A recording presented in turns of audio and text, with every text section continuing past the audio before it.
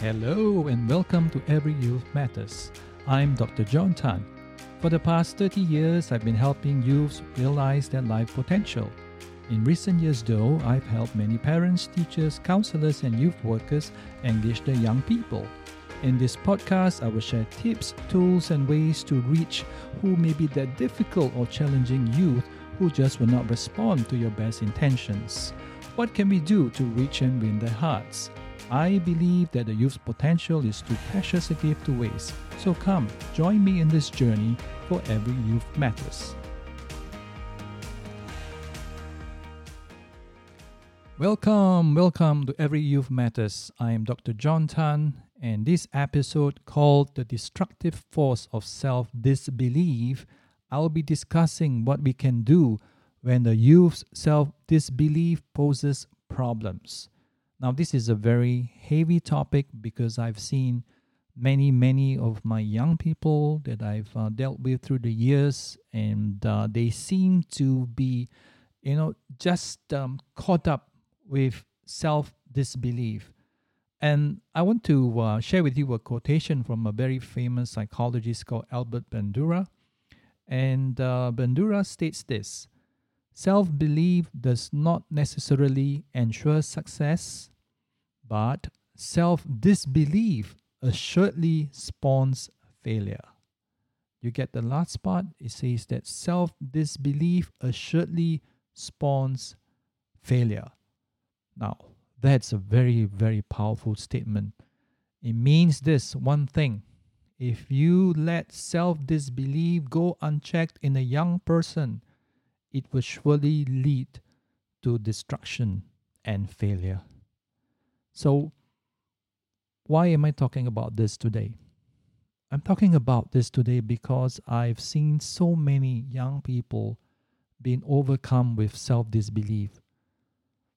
Not only do they not, believe in themselves, they actually have a self-disbelief, which is even a more negative place to be in, and not just having belief, but really believing and disbelieving in whatever they have in themselves.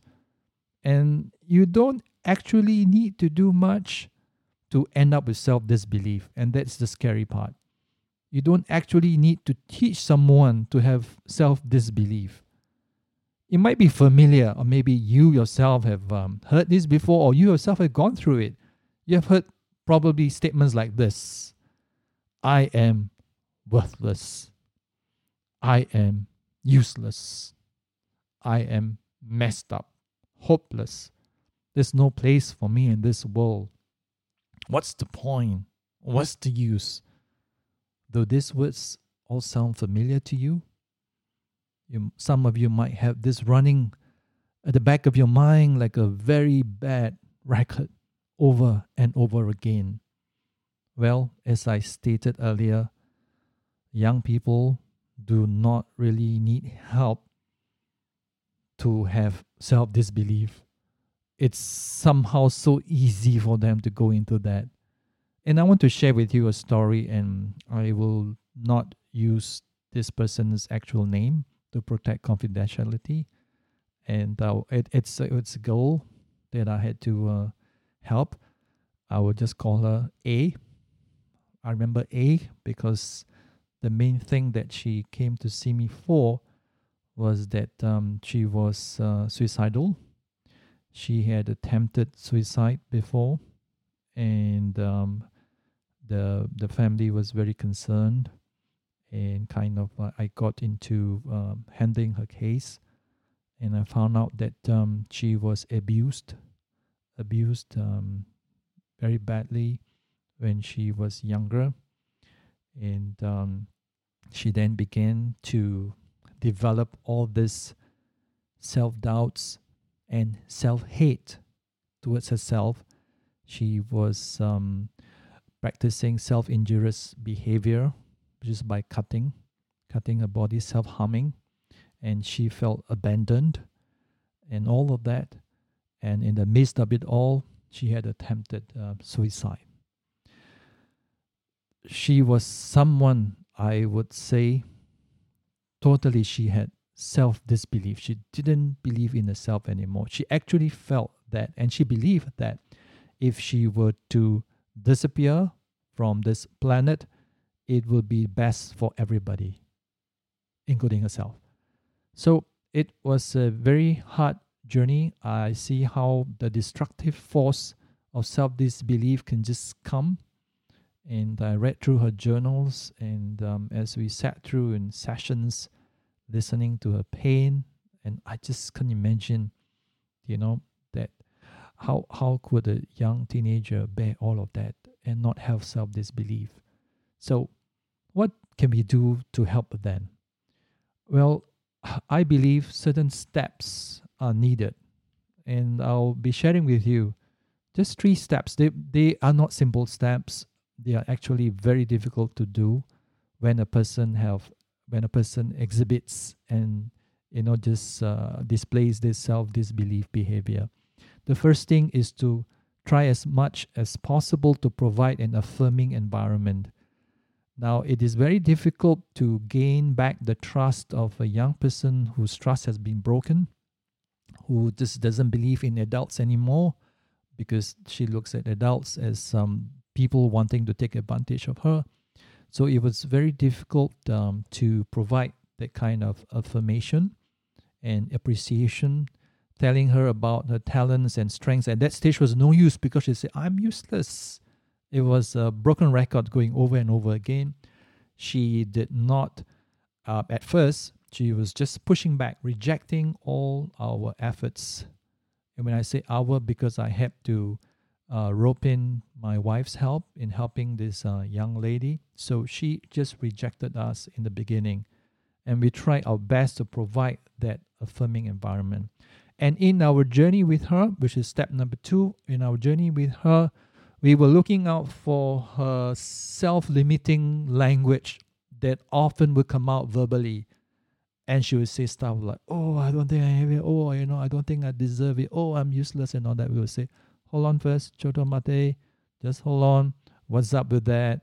We tackle it. Come on, you can do better, So affirming environment first so that the trust is built, and then checking in this limiting language that we always hear verbalized or non-verbalized through body language and all that. That's step number 2. And then step number 3, because we need something to replace this limiting language, we helped her practice positive self-talk.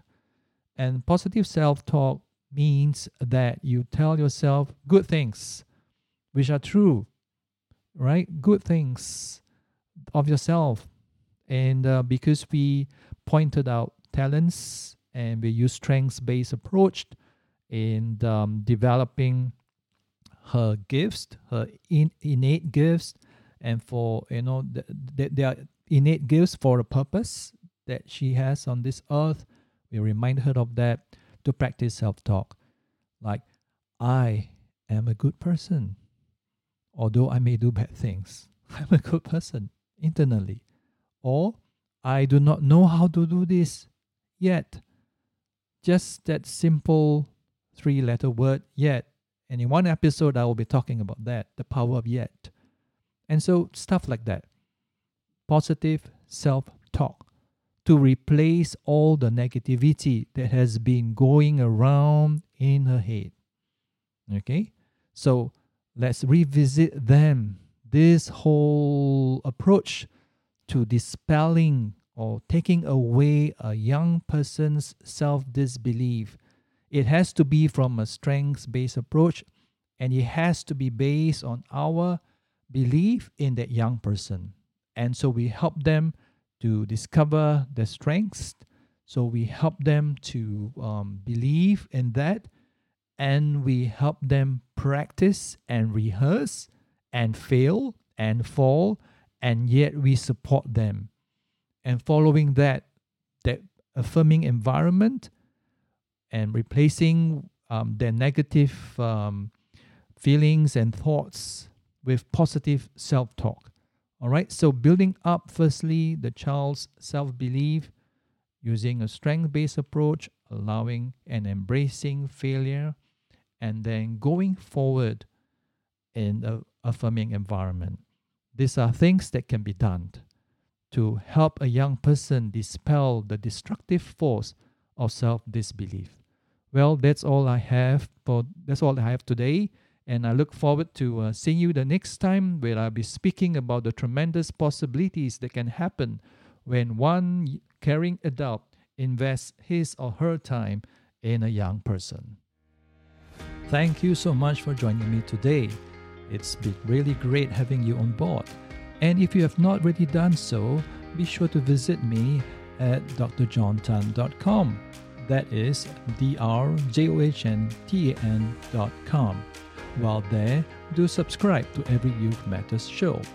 Also, if like me, you want your message to reach a wider audience online, do sign up at instantpodcastleader.com.